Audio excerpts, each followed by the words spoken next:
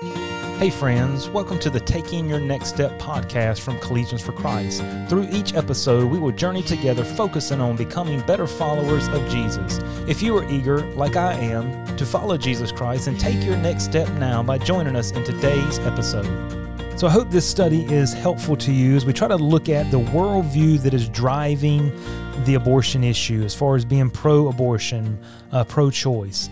We want to understand from where they're coming from, how they are thinking, because many of them are very passionate in their beliefs.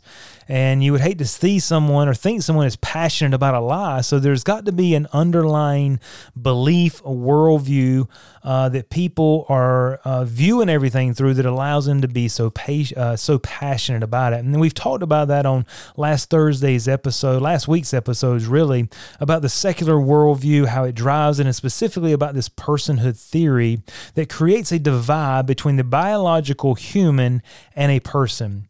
It's like a two-story house. On the bottom, you have the biological human being. On the top, you have the person. Until that human being becomes a person, they don't acquire rights. The problem with that, as we talked about, is everything is relative. There's no basis. There's no foundation. There's no objective criteria for when that occurs. So it's just up to Sally, Joe, Jim, Bob, whoever wants to state that, and that is a major, major issue. But if we were to follow the thinking of personhood theory all the way out, we're going to see some major, major issues. And I think you'll see how this is even being played out in our culture.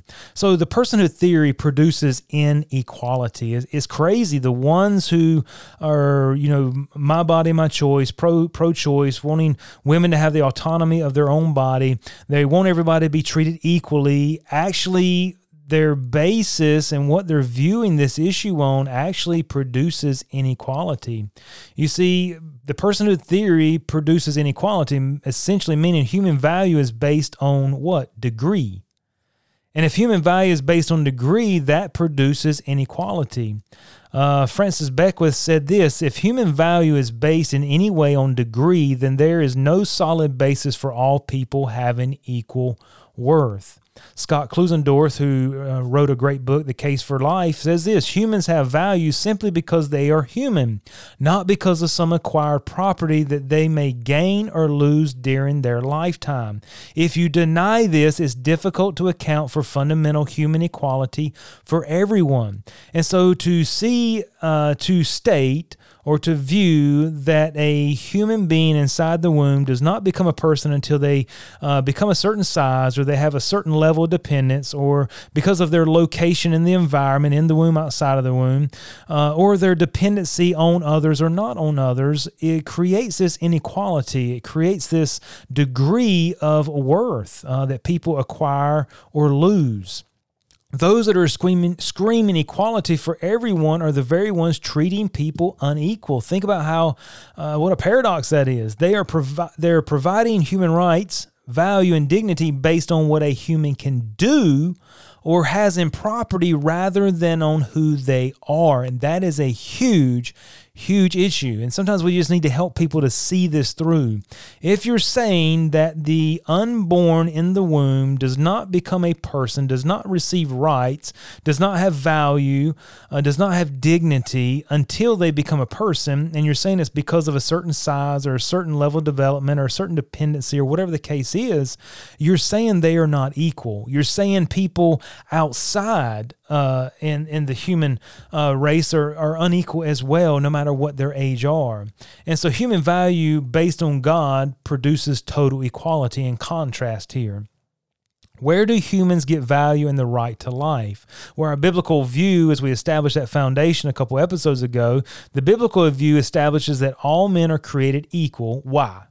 Because they are created by God, every single person, and they receive the right to life from Him the moment that life comes to be. You see, they receive value and virtue of the kind of thing they are, because they're a human being. You have value not because of what you can do, your size, your location. You receive value because you are a human being. Biologically, we understand in the womb that is a human being. We understand outside of the womb that is a human being. We understand empirically what a human being is. Science can tell us when life starts, but it cannot tell us how to treat life or where value and the right to life comes from. You see, as being created in the image of God, that's where we find our value. That's where you find your value, your rights, your identity, your dignity. And as a result, all humans have equal rights and value because each human is an image bearer of God when life begins at conception. And Genesis chapter 1 teaches us that. James chapter 3, verse number 9 says this. It says, "Therewith bless we God, even the Father, and therewith curse we men, which are made," watch this, "after the similitude of God." And so it's speaking in the New Testament, the fact that you and I carry the image of God. That similitude there is the same word used for image. So we also have to remember that God is not a respecter of persons, right? And as in essence of that, then all humans are created equal. You know, Thomas Jefferson realized this truth in writing of the Declaration of Independence. He said this, "We hold these truths to be self-evident, that all men are created equal, that they are endowed by their Creator, God being their Creator, with certain unalienable rights, that among these are what? The right to life, the right to liberty, and the pursuit of happiness." And so we learn where this worldview comes from. We learn it comes from the secular worldview. I've mentioned that in our previous study. Well, that gives us some major issues here. So personhood theory is produced by the secular postmodern worldview. It is the natural outworking of these views and beliefs. The secular worldview sees matter as all that exists. Now, while you would think that materialism, meaning matter is of utmost importance, that's all that exists, would have a high view of matter, but since all matter is here by chance and of random processes, it actually produces an extremely low view of matter. It's kind of backwards thinking. You think since that's all there is, they would lift it up high, but since everything is here by random processes, by chance, via evolutionary view, it actually creates a very extremely low view of matter, and in the result of that is this: it dehumanizes humans. It brings us down lower than what we really are. And so the personhood theory does this: it dehumanizes the body/person, really the one. You see, the personhood theory coming out of this secular, this postmodern worldview, it's just a natural outworking of it. And a major problem here is it dehumanizes people. The personhood theory is the same dehumanizing body-person divide that is fueling not only the abortion, but the assisted suicide issue, homosexuality, transgenderism, and the hookup culture. If you can divide your body biologically from your person, your soul, and your mind, then allow your body to do whatever it wants to. Allow your body to hook up with whoever you want it to. Just don't get emotionally attached. That's what's fueling that. I hope you can see the assisted suicide. So when you get to a certain point in your life, when you begin to lose the criteria it took for you to become a person, then the government, or you become a liability, or someone can help you end your life because you are now a liability. So maybe someone is not able to recognize their environment.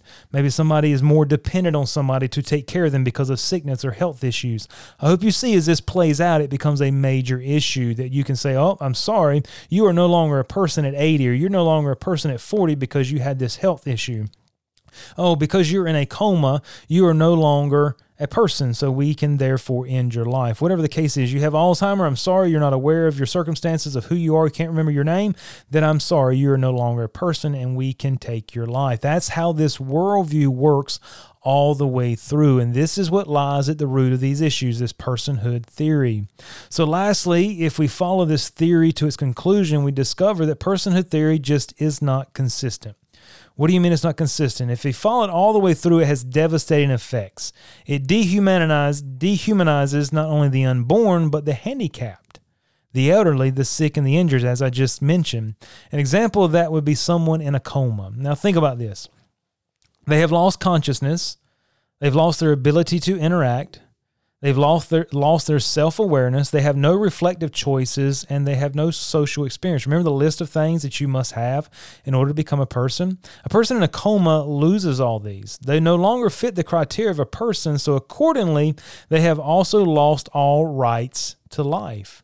Under the personhood theory and the abortion views, this person can be killed without any consequences. It's the same no matter where their location is, on a hospital bed or in the mother's womb. You see, you can't have it both ways. This theory contradicts itself tremendously, and ultimately it will provide the vehicle for further extermination to those deemed non-human persons. You have to think about somebody born with a handicap.